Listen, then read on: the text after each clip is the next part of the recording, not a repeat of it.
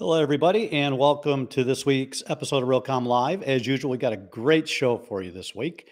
As I have done in the past, I'm going to try to pick one or two words to describe this show. Critical. We're going to be talking about access control and all the webs that it spins and all the tentacles that it has. From the old days of using keys to open locks to some of the most sophisticated electronics the world's ever seen. And if you think about it, access control, getting people into a building, so many implications, health implications like we saw during COVID, security implications where we see in some cities where the crime is a little bit higher. We've got demographic statistical information that we're looking for to determine how many people are in that building. So it goes way beyond just getting people into the building safely and efficiently. It's really the entry point to a treasure trove of data and other processes that turn this into a very complicated process, as you're going to hear in the next 20 to 30 minutes.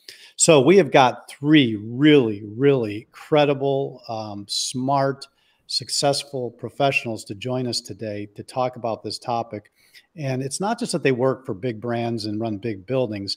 They've been at this for a long time. They're risk takers. They're pragmatic. They know how to do trial and error. They've seen real estate technology go through various cycles. They've got a lot of experience, which in these quickly changing times with technology changing and circumstances changing, it's always good to have level-headed experience at the helm, and that's what we got today. So let's bring on our three guests. We got Nick Stello, SVP IT of Infrastructure for Vornado, Joe Rich, SVP and CIO for Related, and Alonzo Carr, CTO from Carr Properties. Guys, so good to see you. How are you? Hey, Jim. Good. How are you? Hi, Jim. Hopefully by now we've all recovered from Thanksgiving, right? A few extra miles on the treadmill and back at it, right? So we chose the three of you to speak on this topic for very specific reasons. As I mentioned in the opening, number one, because you've been at it a while, right? Access control. Okay, yeah, getting people in the building, simple topic. Not so much, right? As we're going to talk about. But I believe that, having a great deal of experience, not just technically, but experience over time, practical business experience, really lends itself to this conversation, because putting a key in a lock, as we're going to talk about, quickly has evolved to something far greater, right? Keys and locks, electronic locks. Now those electronic locks, part of bigger ecosystems, big data, interoperability, locks talking to other pieces of equipment. When we talk about it in the smart building perspective, it's gotten pretty crazy, right? So what I'd like to do, maybe Nick, we'll start with you. Just give a little bit of your background, your title and how long you've been at the company, a little bit about Vornado, and then quickly, where are you in today's world of access control, and where does Vornado stand, and what is it seeing? Sure.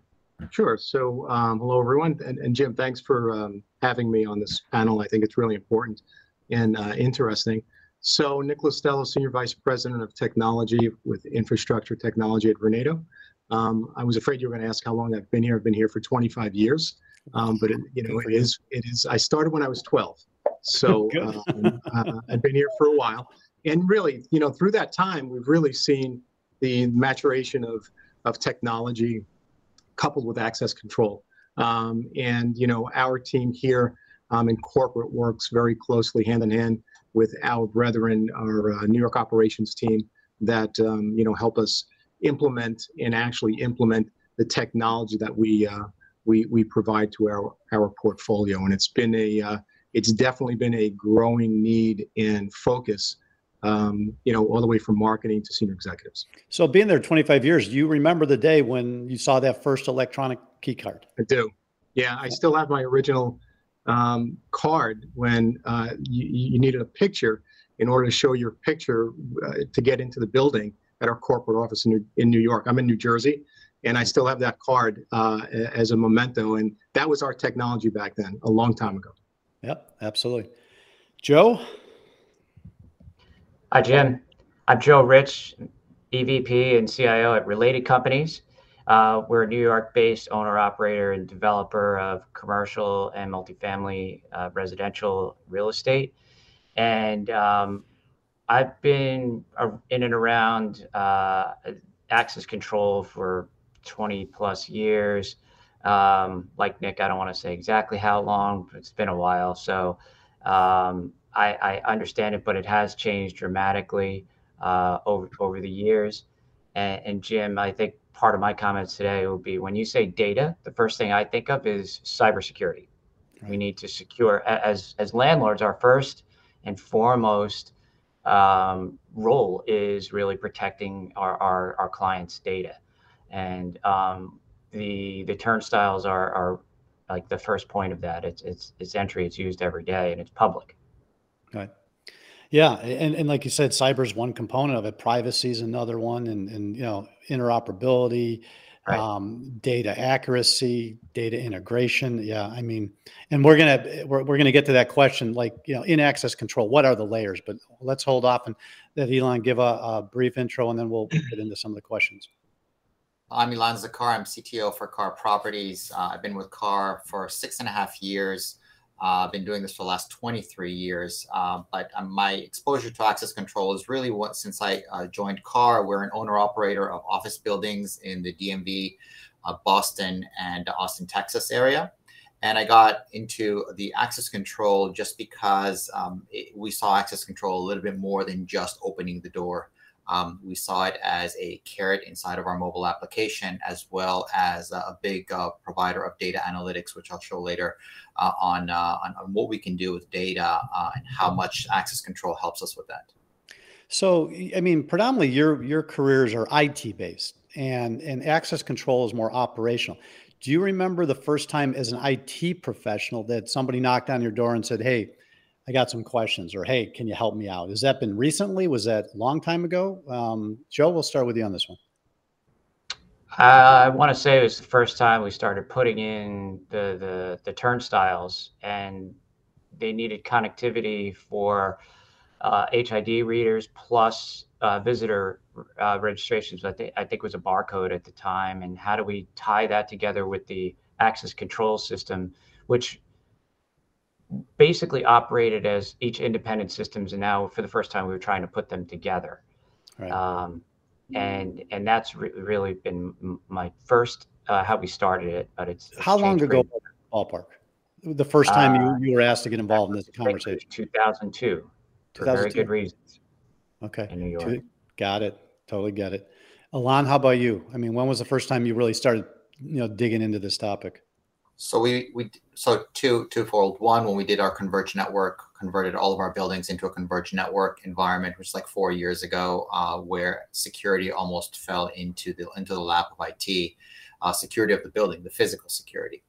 But then at the same time, I'm going to say 5 years ago, when we were looking at our big data and our mobile application that we were starting to build, we realized that we needed access control as the carrot to download our application, because no one would really use our application if we don't have something that almost forces you to use it.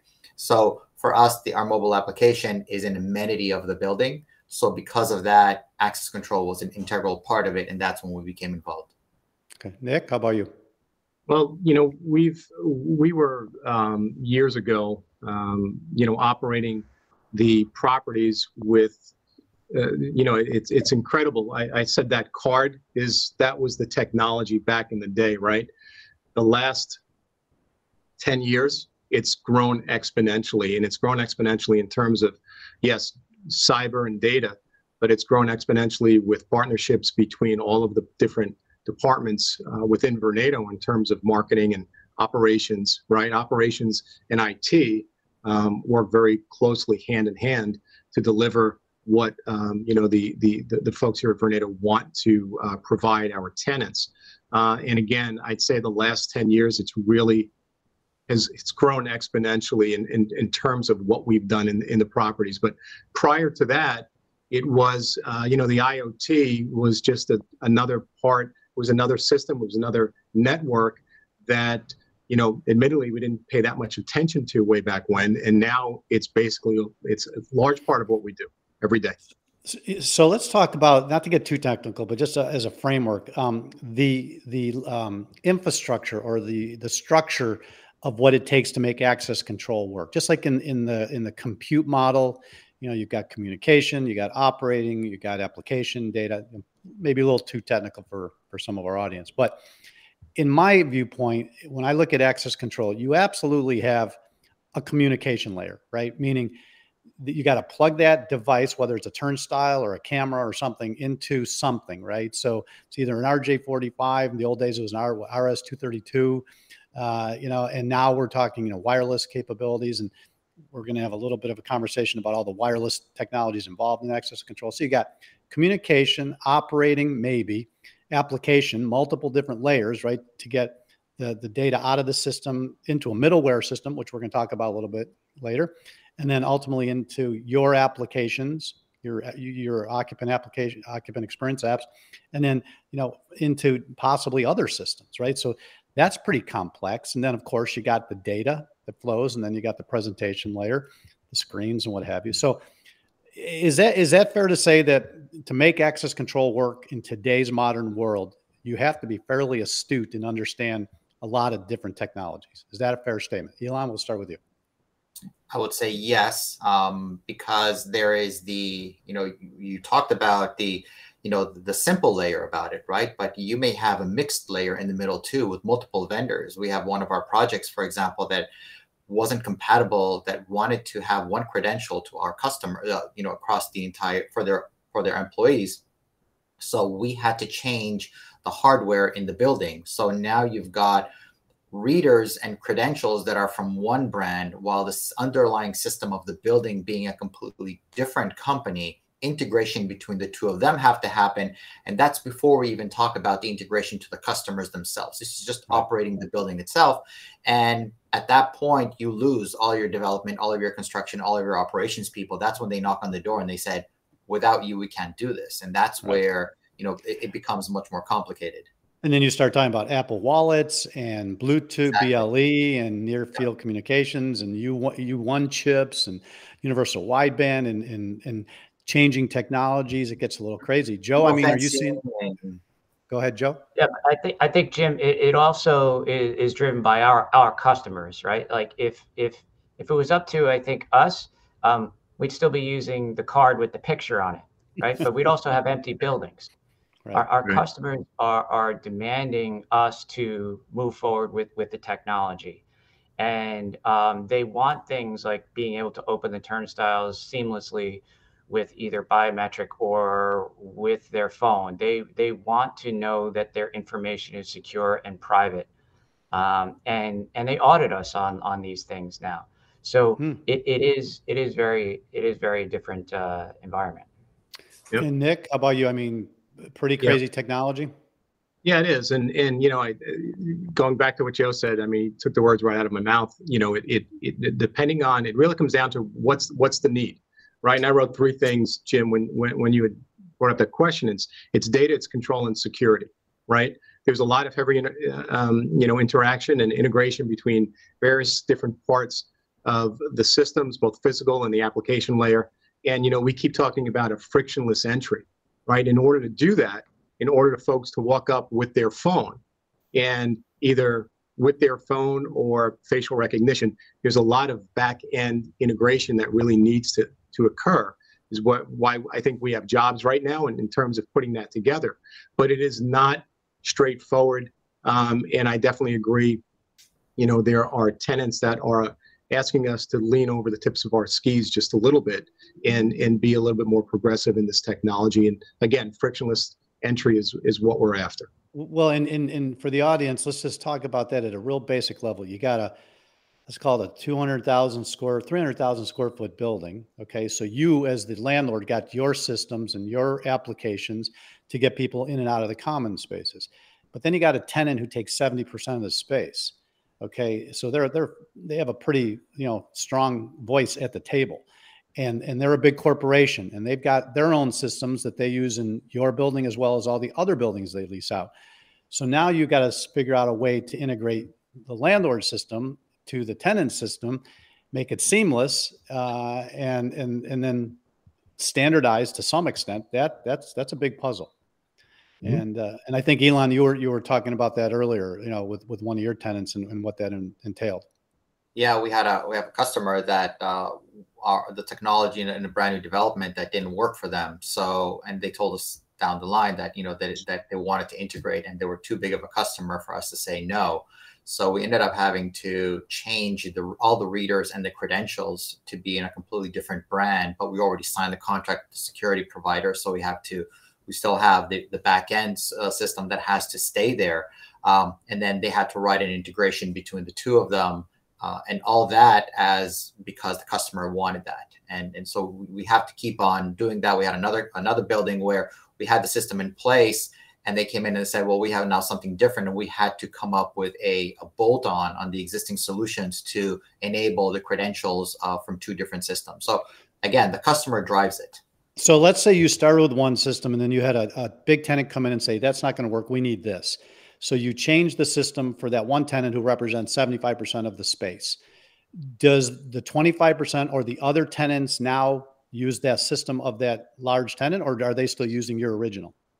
It depends when they come in. Most cases, you sign the big tenant before that. So when the other customers come in, they don't necessarily define for you what their standard is, but they ask you what is in the building, and they adapt to whatever you have in the building. And also realize, Jim, if I may, if there's a single tenant that has 75% of the available space, they may have their own entry, their own turnstile that might be different than the building that is serving everyone else. And, that's a possibility as well. But then they get to the elevator, Nick, right? They get to the elevator, and the elevator is a destination dispatch. And now, even though they had their own turnstile, which is aside from yours, now they get to the destination dispatch and they present their credential, but that's my system now. That's not their system. Right. So you need to have that. Correct. That's right. And I think a really important point in all of this is these integrations that we're talking about are not trivial. These are not just taking one SQL database and moving data to another. These are between systems that really, some of them were never meant to integrate with anything. And so and it's not a one-time thing. This has to be done all the time, real time. And it's also the ongoing maintenance is also not trivial. You have to monitor the data transfers between both directions all the time, which is usually additional cost as well. Exactly. All right, let's take a brief break, and when we come back, Elon's going to show us some of his graphs, kind of giving you a visual understanding of the kind of data flows that are taking place and the kind of insight that you can get out of these systems. So we'll be right back. All right. Since we're trying to attack a pretty complex problem in 20 minutes or less, they say a picture's worth 1,000 words. So Elon, you were showing and presenting some information in our prep for this call, and it really kind of said a lot in a very short amount of time. So why don't you take us through this scenario? So can you see my screen now? Not yet. There we go. Yes, we can. Okay. So a little bit about the story about what access control does for us. During COVID, it helped us with, getting our cleaners into space or not out of space, which saved us a lot of money. At the same time, we managed to control our HVAC system based on understanding who's in the building.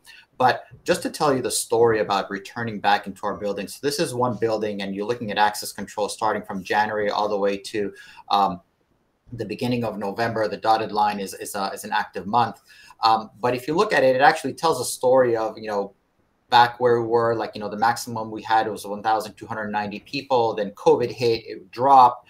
We had a little bit ups and downs. Then Delta came, and we had another drop. And then we started seeing a rise. Then Omicron came, and now we're seeing a rise coming back. So this is a story of what access control tells us. But then our CEO came in and said, well, let's benchmark one person for 300 square feet. And again, it's just a number, right? We can use other numbers too. So we did that, and we said, okay, at a maximum capacity, we can only have 1,430 people in the building. And we really said that when we had the most amount of people that we ever had was 1,290, because you're never really going to have 100% inside of your building. Then we approached our asset management, and I said, well, okay, can we adjust for vacancy? Can we actually understand when was our building really at 100%? And we can see here that when our building was at 95% occupancy, we had 1,290 people coming into the building. Today, we're at a 78% occupancy in this building, but we can see that there is 1,009 people. So really, when you think about it, we may be in a better position now as we were before COVID or during COVID itself. Then you say, okay, now we went and we asked our customers what would be the maximum amount of people that can be in the building in your space at any given time. And again, this number is a little bit skewed because we only started this later in 2022, but this is what our customers came back and said, that the maximum amount of people that can be inside of their space. So now let's adjust the baseline that we said 300 square feet with our vacancy. And really now we're saying this is where, this is our 1 to 300 with the existing occupancy within the building. So at 1,112 would be the maximum amount of people, and we're at 1,009. So if we clicked on the return, now the numbers get a little bit skewed because that says that we are really at 97% return into the building, and that's not true. But that is because we're looking at the data on a monthly basis, where really we should be looking at the data on a weekly basis. And when we look at the data on a weekly basis, we see that, that we are now at a 65% return rate back into the building. And again, that takes the entire week. We can argue that Monday and Friday are very low days and Tuesday, Wednesday, Thursday are the high days. But this really, the picture shows you what access control really does to us and really explains to us where we are within the cycle of coming back into the office. So to me, extraordinary, first of all. I mean, who would have thought that when you really looked at occupancy, which is leased space versus unleased space, which is different than utilization, that when you look at that leased space correlation with actual utilization, you're actually doing better today than you did pre-pandemic.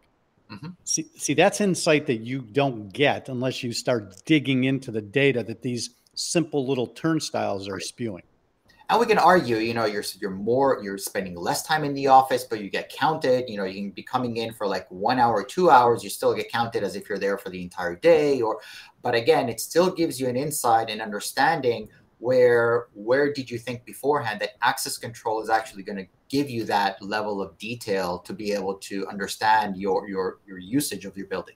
All right. So there's at least 2 or 3 more topics that I wanted to get to that we're not going to have time. So maybe if I could just ask you guys, will you be willing to come back in a few months where we can continue to dig deeper? That's question number 1.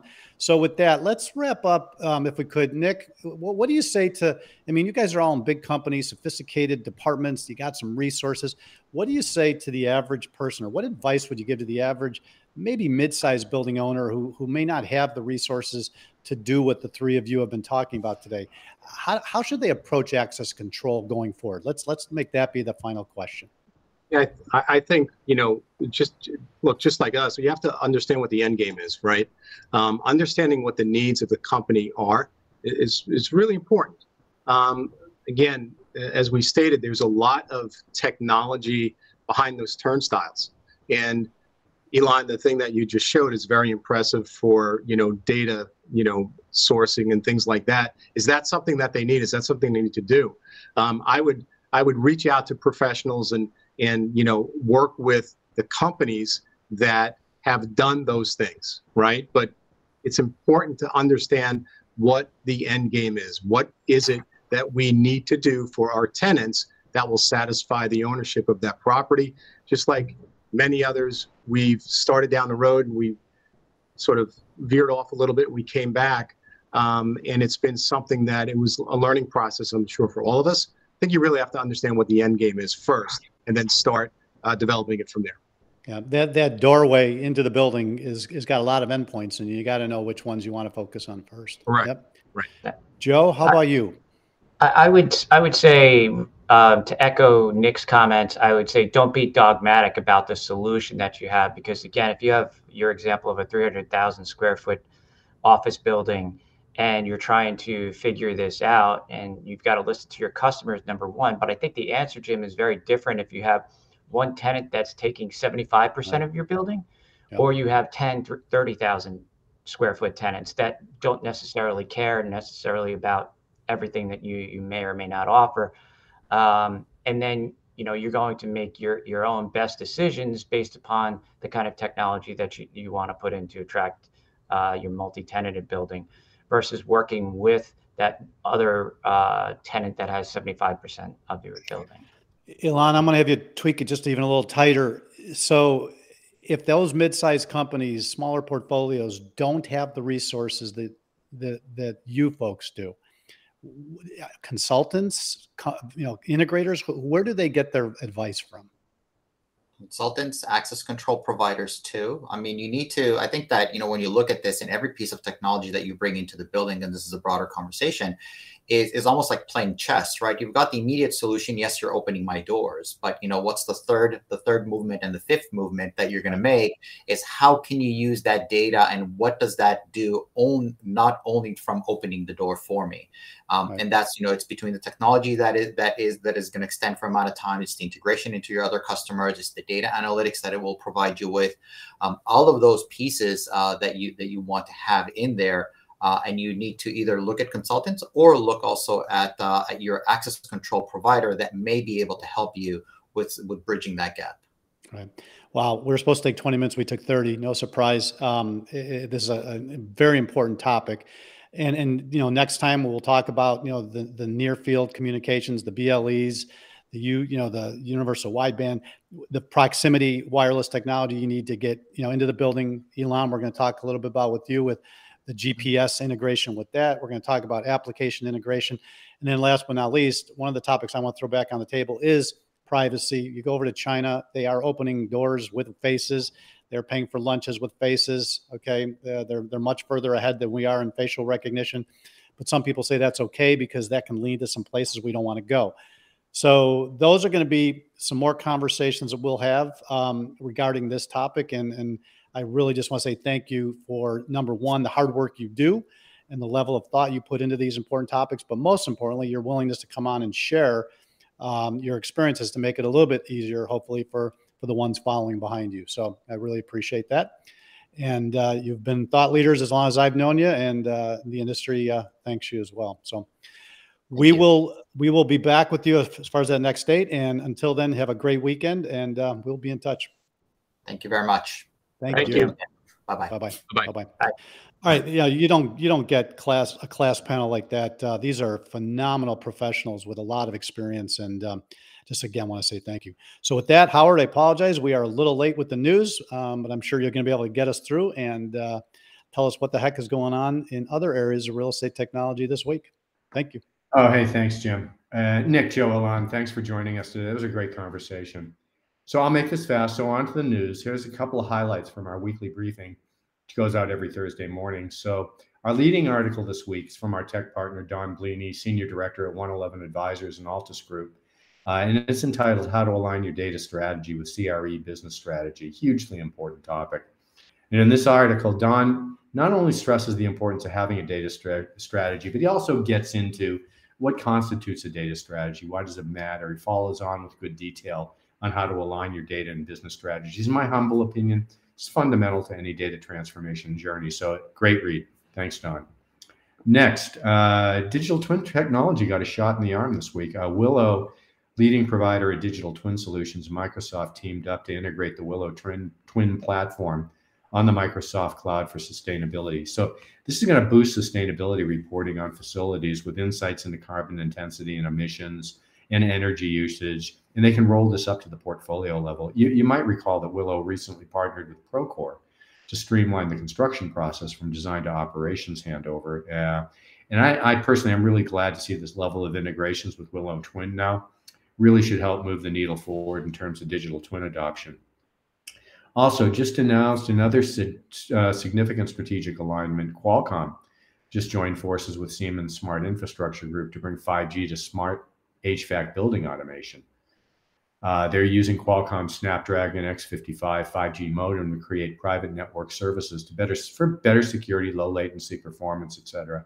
And this collaboration, I think, could usher in a new network architecture that could potentially include CBRS spectrum. So really keep an eye on this.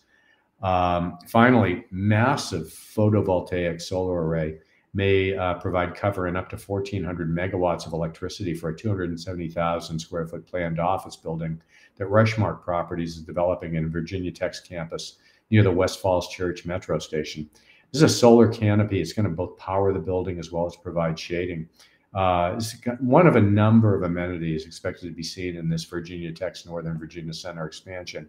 So we're going to be keeping a close eye on this project.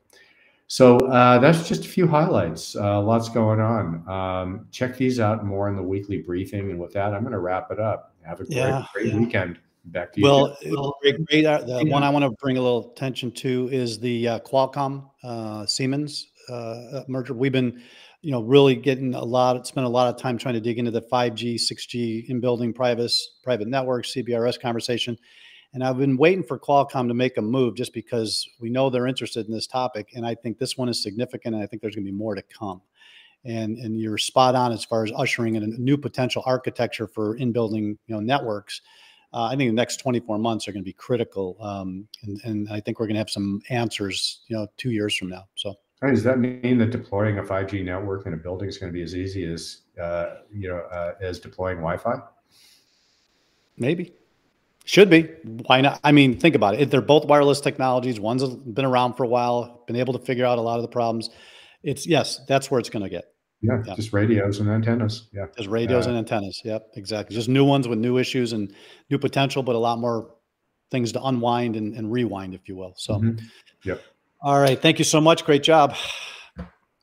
All right. So before we wrap the show and talk about next week, let's hear from our final sponsor, and I'll be right back. All right. First of all, I'd like to say thank you again to our guests, 3 great professionals, smart and willing to share. Thank you to our sponsors, and thanks to our Realcomm team for this week's episode of Realcomm Live. Always do a great job behind the scenes. So with that, next week, just an immensely important topic. Workforces, work from home, mobility, work from anywhere. That doesn't extend just between you and your local town. It means around the world. Working with people around the world is not a new topic. I mean, people have been working with teams in India and other parts of the world for, a couple decades now. But with the pandemic and increased technology and the upgrading of skills in people in some of these emerging countries, i.e. someplace like India, the workforce, the way we organize workforces is changing radically. So next week, we're going to have a crazy important topic: distributed global workforces. What does that mean? How is it growing? What does that mean to an organization? How can I take advantage of strong IT skills, from people around the world at a moment's notice? So they're working while I'm sleeping. And our confirmed guest is Justin Siegel, co-founder of Relay Human Cloud, and possibly Reuben Davidson may be joining him, the president and co-founder of Relay Human Cloud. So with that, I wish you all a great weekend, and we will see you next Friday. Be well.